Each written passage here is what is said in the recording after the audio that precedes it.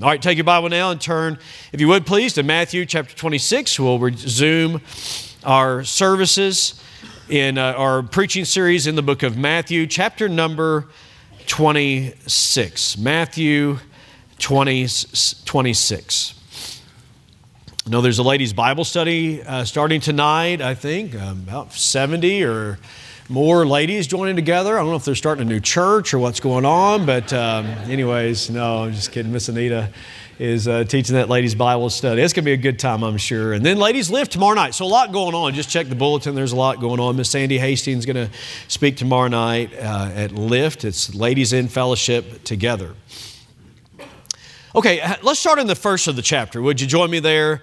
Our text is verse 17 and following, but we're going to it'll help to get a little bit of the context here. Last time we talked about the setting a price on Jesus is really what the first three scenes of this chapter 26 describes, how the chief priests were willing to pay for someone to betray him. Judas was willing to sell. Mary, whose life was greatly touched by the Lord, came and knelt at his feet and anointed his feet and his head with oil, anointed him, he said, for his burial. A very expensive bottle of ointment, an alabaster box. That's what it was. The alabaster was the container. The box was probably about a year's wages. And she was willing to pay that because she valued who he was. And so that's what we covered last week. Look at verse number 1. It says, "And it came to pass when Jesus had finished all these sayings, he said unto his disciples, Ye know that after 2 days it is the feast, the festival, the feast of the Passover. The feast of the Passover. And the Son of Man is betrayed to be crucified." Can I say to you this morning, that did not take our Lord by surprise. He knew. I'm going to skip down now to verse 17. Now the first day of the Feast of Unleavened Bread. These are distinct, and yet often, because of their close proximity to one another, they are used interchangeably, Passover or the Feast of Unleavened Bread. The disciples came to Jesus, saying unto him, Where wilt thou that we prepare for thee to eat the Passover?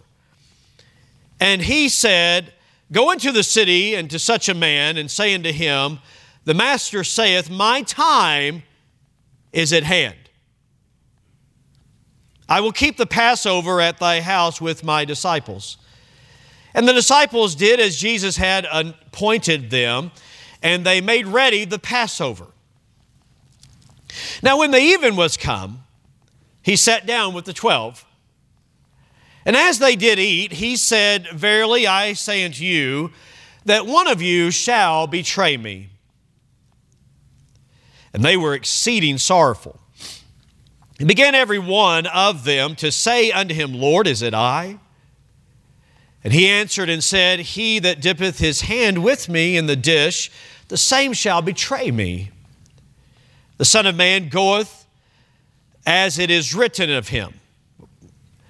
But woe unto that man by whom the Son of Man is betrayed. It had been good for that man if he had not been born. Then Judas, which betrayed him, answered and said, Master, is it I? He said unto him, Thou hast said. I believe this was a private conversation between Jesus and Judas. The other disciples had no idea. So then what happens in verse 26 is Jesus takes the elements of the Passover and gives them heightened significance. He takes the elements of the Passover and gives them, we maybe would say, new meaning. But really we could even say from the Old Testament perspective and now the New Testament, the intended meaning. Okay? All right, so watch this, please, verse 26. And as they were eating, Jesus took bread and blessed it and brake it and gave it to the disciples and said, "Take, eat, this is my body." And he took the cup and gave thanks and gave it to them, saying, drink ye all of it." In other words, every one of you are to drink of it. He explains, verse 28, "For this is my blood of the New Testament. This is my blood of the New Testament, which is shed for many," watch this, "for the remission of sins." Amen. You say, "I don't know that word remission." We don't use it a whole lot, but it means this: pardon, release, free, forgiveness. There's the word. Forgiveness. No longer guilty. That's when grace becomes amazing. For the remission of sins. And then he says in verse 29, "But I say unto you, I will not drink henceforth of this fruit of the vine until that day when I drink it new with you." Now, read that in the context of the fact he's about to be crucified. He's going to die. But now he says, "I'm not going to drink this again with you until I drink it with you again new in my Father's kingdom," which is a literal kingdom according to Jesus. All right, verse 30. "And when they had sung a hymn, they went out into the Mount of Olives." Thank you, dear God, for the reading of your word. Just want to pause and say thank you for really what this passage means to us. It's so easy to take this somewhat for granted because of familiarity. Would you help us to listen afresh and anew? Lord, there's a lot of things here I think that need to be explained, and I need your help. There's some here that maybe wouldn't understand even what the Passover is and what's going on. So I want to be careful not to assume understanding for any and just start out with many of the basics. And so help us there, I pray. Show us how to manage time and how to explain. And Lord, our prayer would be that someone today would experience that remission of sin. I pray in Jesus' name. Amen. Amen. You may be seated.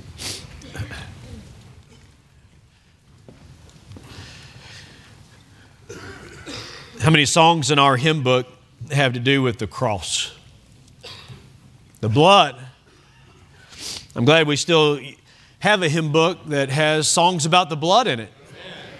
There's some that say it's too vulgar, it's too gruesome. But the Bible says that without the shedding of blood, without the pouring out of blood, there's no remission of sin. So we can't have a bloodless gospel. Never was intended by God to be that way.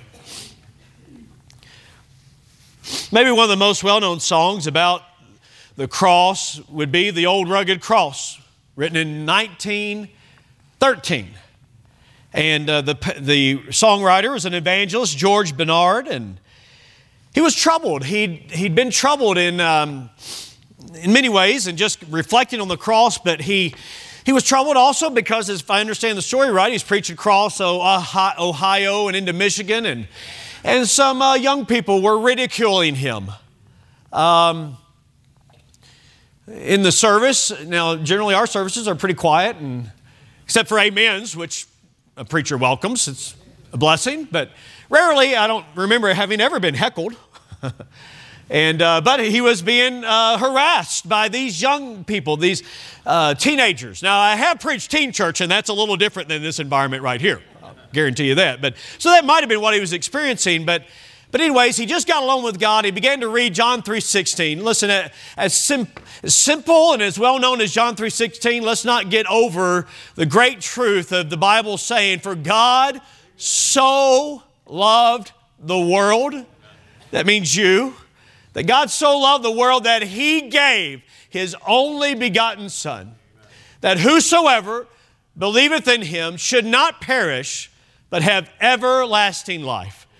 And he said, I just focused on the cross and I began to realize that He died for me. And he said, really just like a scene of the cross, not in a weird way or some kind of a vision or anything, but I think you understand maybe what the gentleman was saying is I got a fresh vision of the cross again. And folks, listen today, I believe we need to have a fresh vision of the cross again, a fresh glimpse by that. I mean, a fresh understanding of what it means that Jesus died in our place as sinners. And so he wrote, on a hill far away stood an old rugged cross, the emblem of suffering and shame. And I love that old cross where the dearest and best for a world of lost sinners was slain. And then he sang the chorus. This has been sung by so many, but so I'll cherish the old rugged cross. To my trophies at last I lay down. I will cling to the old rugged cross and exchange it someday for a crown. He said this in verse 2. I'm not going to sing. You'll probably be relieved by that, but I'm not going to read all the verses either. Oh, that old rugged cross, listen to this, so despised by the world.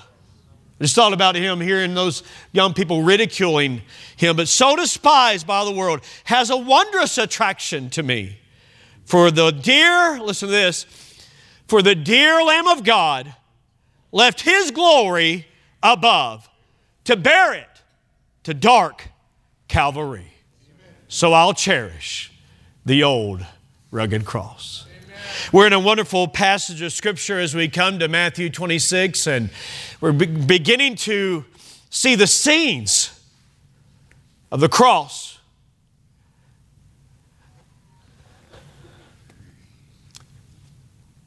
I'd like to do it justice.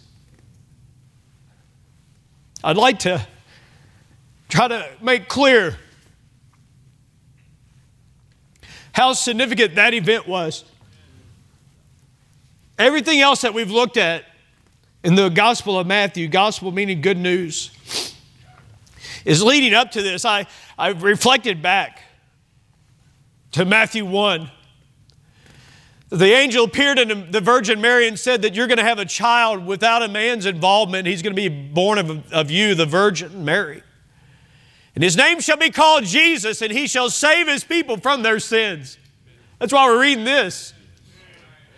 I kind of flipped through and I saw where He came to the baptism and He was baptized of John. And Matthew doesn't record these words, but John did. And the gospel writer John, he recorded of John the Baptist who saw Jesus coming that day to be baptized in the river Jordan. And he said to all those that were gathered there, behold the Lamb of God, which taketh away the sin of the world.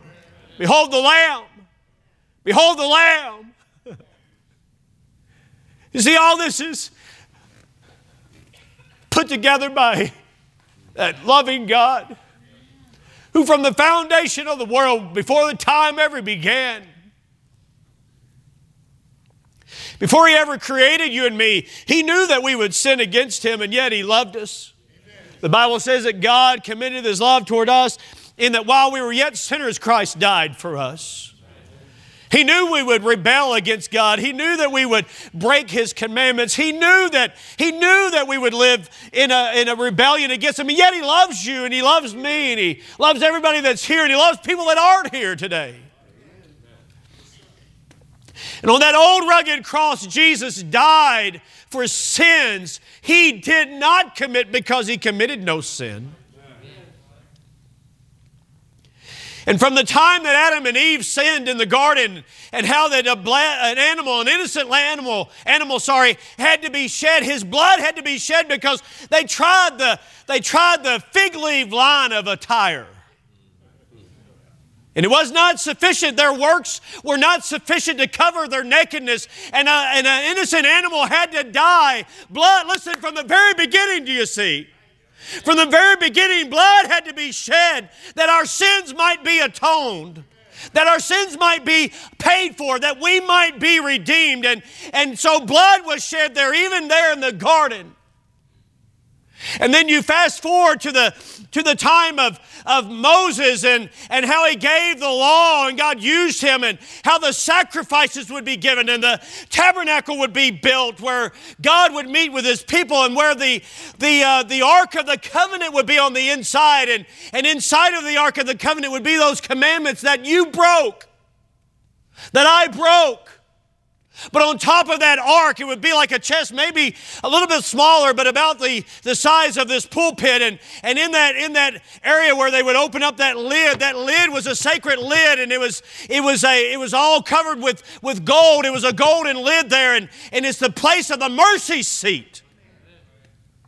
The place of atonement. And every year, listen to this, the high priest alone was qualified to enter in, and he would bring the blood of that lamb that was slain. And for the broken sins, do you follow what I'm saying? The sins that are broken there. And you have the angelic beings that were over that ark also with gold, and they were symbolic. It was a place of God's presence, and it was symbolizing how that God in heaven is looking down on sinful man, and he sees the broken commandments that you and I have broken. What can reconcile us to such a holy and a righteous God? And every year that high priest would come in, and he would take that blood and he would sprinkle the blood on that mercy seat, so that when God in heaven looked down upon his people and their broken commandments below, he was seeing the blood and not the broken commandments. That's grace. That's mercy. But that the blood of bulls and the blood of goats was not sufficient to pay for man's redemption price. And so another lamb had to come. You see, this goes all the way back. The Bible fits together so well. This goes all the way back to the time of the Passover, which we're studying here today, and how that God told Moses to tell the children of Israel if they're going to be delivered from the bondage of Egypt. You remember that? I'm mindful today that there are people here that may not know all those things in the Bible. And if you have questions even after this message, I'm going to do my best with God's help to try to explain all the particulars that are here. But if you've got questions, then just find somebody around here and ask them, hey, I didn't really get that part. Could you help me right there? They'll help you. And if they don't know, they'll find somebody else that don't know, that does know. Well, it actually might be that way. And you just keep asking questions. And there's times people ask me questions, I don't have a clue. And I say, I don't know. But I know God knows. But way back then, that what God said to Moses is to take that lamb and I'm going to deliver you. Listen, I'm going to bring you out of bondage. Now, you and I have never been in slavery. It's hard for us to fathom what that really is like. It's hard for us even to understand just how great it is that we sit here today in freedom, without fear of somebody busting in these doors to say, hey, you can't worship here openly like this. We've got freedom. But somebody paid a price for freedom. Our forefathers came here to this land because they were looking for freedom and not out from under the tyranny, and they wanted to be able to worship God freely, and so freedom. Every 4th of July, we celebrate the price really that's been paid for our freedom. As we recline, maybe even in a park somewhere, we spread out a blanket on the ground and we get to eat, or we get to enjoy time with family and see fireworks. What we're doing there is we're saying we're living in freedom right here. But may we never forget that freedom's ever free.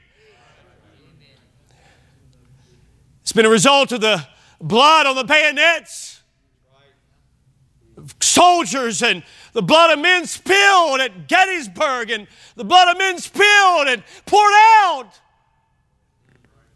for us to have freedom. And God said, I'm going to deliver my people Israel, and I'm going to bring them out of bondage. That foreign power, Egypt, was the superpower of the day, and they were oppressing the Jews and using them to build Egypt and that area. But they were under oppression, and they cried out to God that God might deliver them, and God sent Moses. And he told Moses, tell the people, this is after Pharaoh, the leader of Egypt, had been so obstinate to God to say, who is the Lord that I should obey him? And plagues were poured out on Egypt, you remember that. Flies and locusts and lice and darkness and the death of animals and all these things were just poured out. The river turned to blood, their life source, the river Nile. And so all these plagues were poured out. But still Pharaoh, he would act as though that, and he would maybe even have a slight change of mind. Listen, if you get these frogs up out of here, then I'll let them go tomorrow.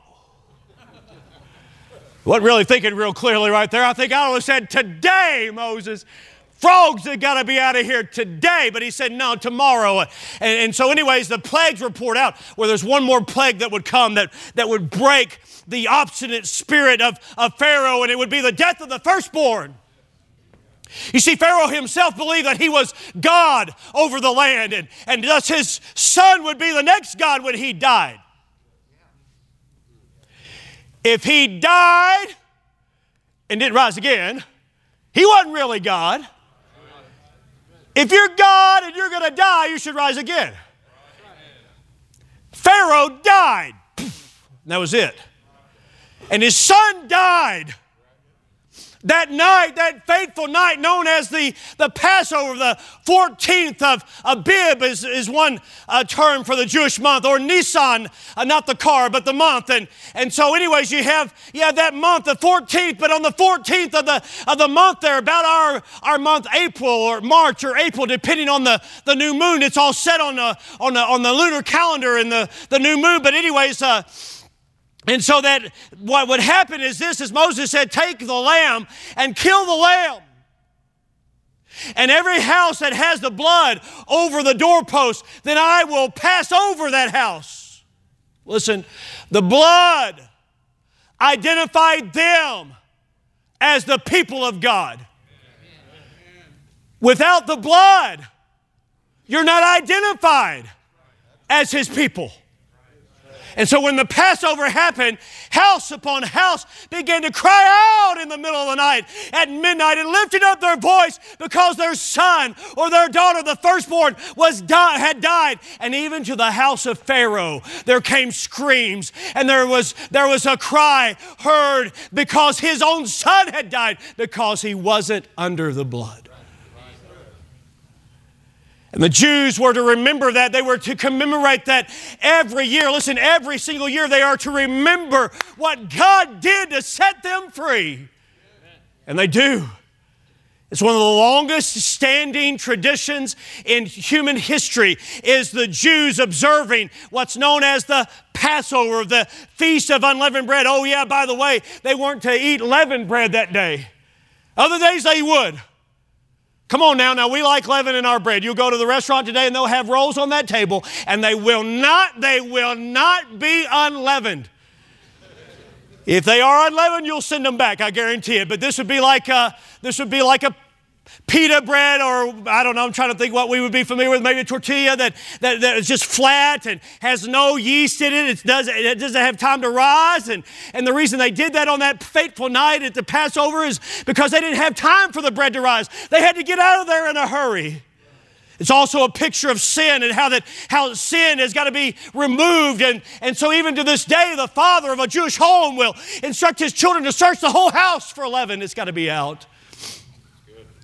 And they'll sit down at that Passover meal, and I just watched a couple videos on it. You can check it out later, but it's interesting what the Jews do to this very day. And the children ask, why is this night different than any other night?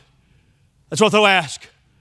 And the father will take the cup, and there are 4 cups that they will observe, and they will take that cup and observe that cup, and they have wine, or we use grape juice here because that's what Jesus used.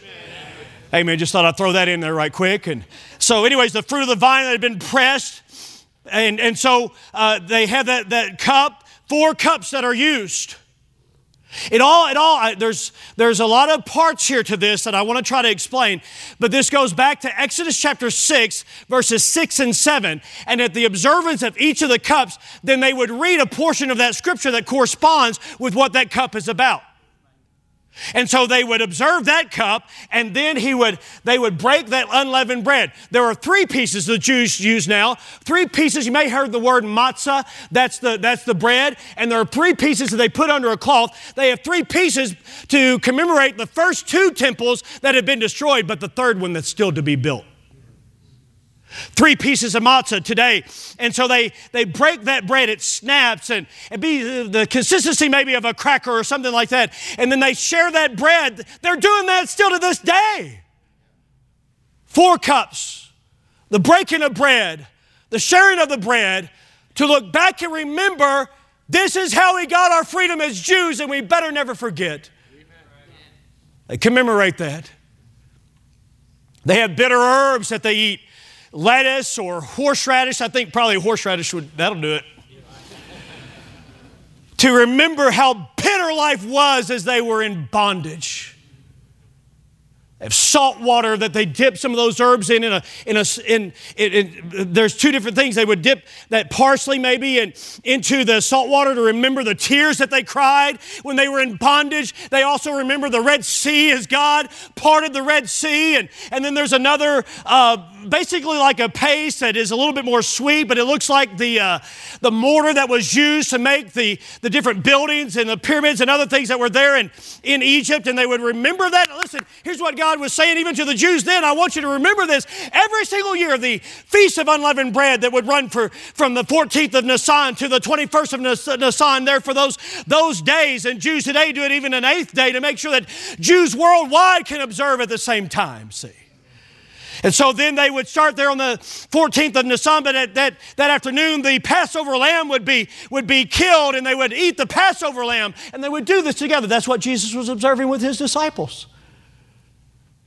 He wanted a large upper room where they could gather together. And so he sent out Peter and John according to Mark's gospel or Luke's gospel, one of those 2. And they were to go out and find a man that would lead them. And they would lead them to the upper room. We had the privilege while we were there in Israel to go to what they believed to be the upper room. It was quite a moment.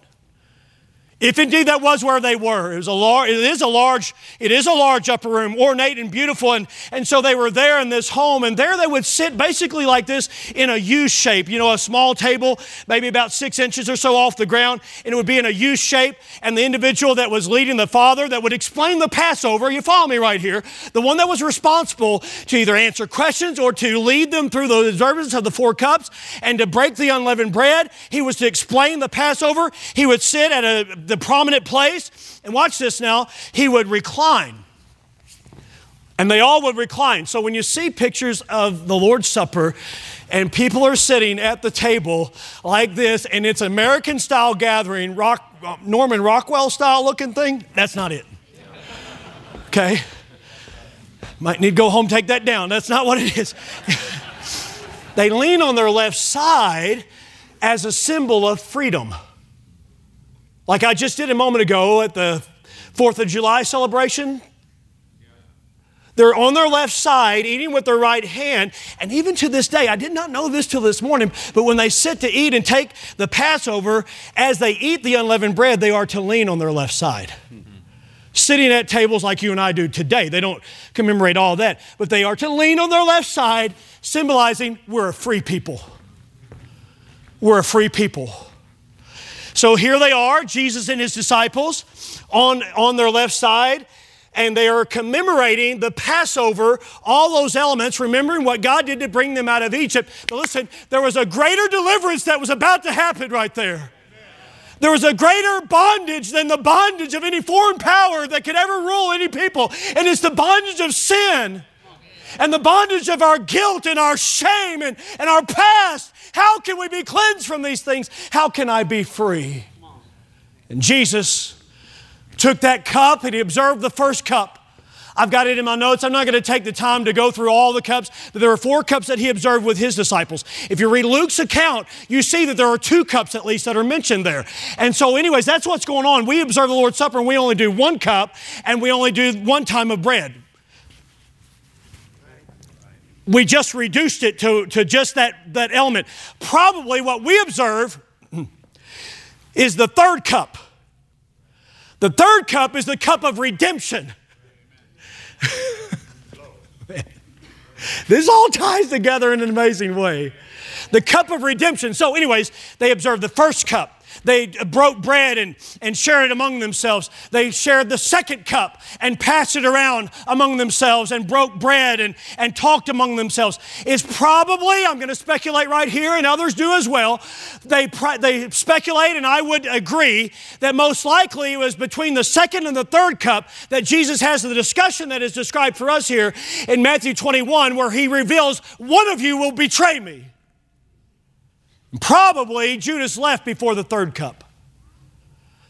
Between this 2nd and 3rd cup, he says, one of you shall betray me. And did you notice this, dear folks, that every one of them said, is it I? Is it I? And as I study that out again, what it basically has this idea of is this: it's not me, is it? I won't do this, will I? Surely it's not me. You know, none of them said, I know who it is. It wasn't like they were sitting at the table here and all eyes went to Judas. No, none of them did. None of them did. None of them did. But I just wonder when Jesus said, one of you shall betray me. At this point, now the reason I had us go back and read the first part of Matthew 26 is because at this point, by this point, Judas had already agreed. He'd already agreed with those chief priests to betray him. Jesus says, I know one of you shall betray me. It's one of those moments when, as a child, you know you're in trouble. It's one of those moments when you know you're the one and your heart sinks, but he didn't go ahead and say who it was, so you think, okay, maybe I'm all right. 2 people in that room knew who it was. Judas and Jesus. And maybe you'd think this, if you were Judas, he's on to me. He's on to me. He knows who I really am. He already knows what I've done. Hey, can I say to you this morning, you're gathered here, and I want to say something to you in love from God's Word. He's on to you. He knows who you really are. He knows what you've done. He knows what you're going to do, and yet He still loves you, dear friend. He loved Judas. I mean, He washed his feet. John chapter 13. If the chronology that I followed is right, then it would have been at least He would wash his feet, knowing full well He was about to betray him. What love. What love. All these things are happening as it is written. We're going to see in the Gospel of Matthew many times when the Bible says, as it is written, as it is written, as it is written. You know why? Because it wasn't man overpowering Jesus. It was just going right along with what the Word of God prophesied. Is it I? Is it I? It's not me, is it? And finally, Judas says, he had to go along. Is it I, Lord? And Jesus says, thou hast said. He and the priests had agreed that they would not try anything during the Passover because it was caused such an uproar of the multitude of people that were there. But at that instant, Judas knew. John tells us more about this scene. At that moment, Judas knew that he knew that Jesus knew. And at that point, he left. John says the rest of us thought he was going to go do an assignment that Jesus sent him to do. Maybe make further preparations for the continued feast of the unleavened bread, something like that. They had no idea. But God knew. And Judas left. And then Jesus took that 3rd cup. And He took the bread rather first. That's where we are actually as Matthew picks up the story. He takes the bread and He takes the bread. Watch this now. And He breaks it. He thanks God for it. And He gives it to them. And he says, take, eat, this is my body. Now, dear friend, listen to me real close right here. That was not his literal body. And at this hour, contrary to what Catholicism teaches and so forth, it does not become his body. You say, how can you? Well, he said, this is my body. His body was right there. The bread symbolized his body. It was a picture. I have a picture here on the track. I didn't think to bring another one. There's a picture of my family. This is my family. This is my family. This is my wife. She spoke at a ladies' meeting yesterday and was flying out of New York City last night, but the flight got canceled, so she's there. This is my wife. This is my oldest son who's in Kenya. This is my son Trevor who's a senior. This is my son Trenton. He probably needed that.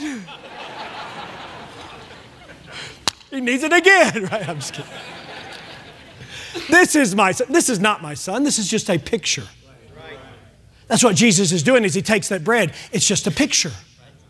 It did not enter their body and become his body. The cup as he's about to inaugurate and take. Wait a minute, we're going somewhere right here with this as well. He's going to take that grape juice, that fruit of the vine, and he's going to say, this is my blood. But it was not his literal blood.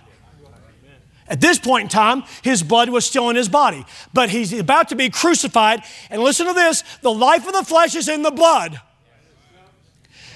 When a person dies, it's blood related. Sometimes because they bleed out, sometimes because their blood becomes poison, sometimes for other reasons, maybe other things that I don't really need to necessarily go into. I think you understand that God said in His Word, the life of the flesh is in the blood, and if the blood leaves the body, the person dies. And Jesus hung there on that cross of Calvary for your sins and mine, and He bled. And His life left His body because He gave up the ghost and said, Father, into Thy hands I commend my spirit. It is finished. What was He talking about right there? What's finished? The work of redemption. The price for you to go free. Not from the bondage of Rome, not from the bondage of Egypt, but from the bondage of sin and the guilt of sin. You can be free from what makes you feel guilty through the blood of Jesus Christ. A new covenant, a new testament. The Old Testament was not perfect in the sense that it was external and they worked through the priesthood who themselves were not perfect. And then it also was this, that not everybody had the same access. Not everybody could come into the holy place except the priest, and he could only do it once a year. But watch this, when Jesus died on that cross, the veil of the temple was rent. It was torn from the top to the bottom, not from the bottom to the top like we could gain access to God. But He opened up the way for you and I to go in, dear friend. The new covenant. Under the old covenant, Moses took the blood of the animals and he sprinkled it on the people, because you can't have a covenant where there's not the death of one animal or blood being shed. And here it is our Savior whose blood was shed that we might be under His blood, identified as His people, and we get to go free.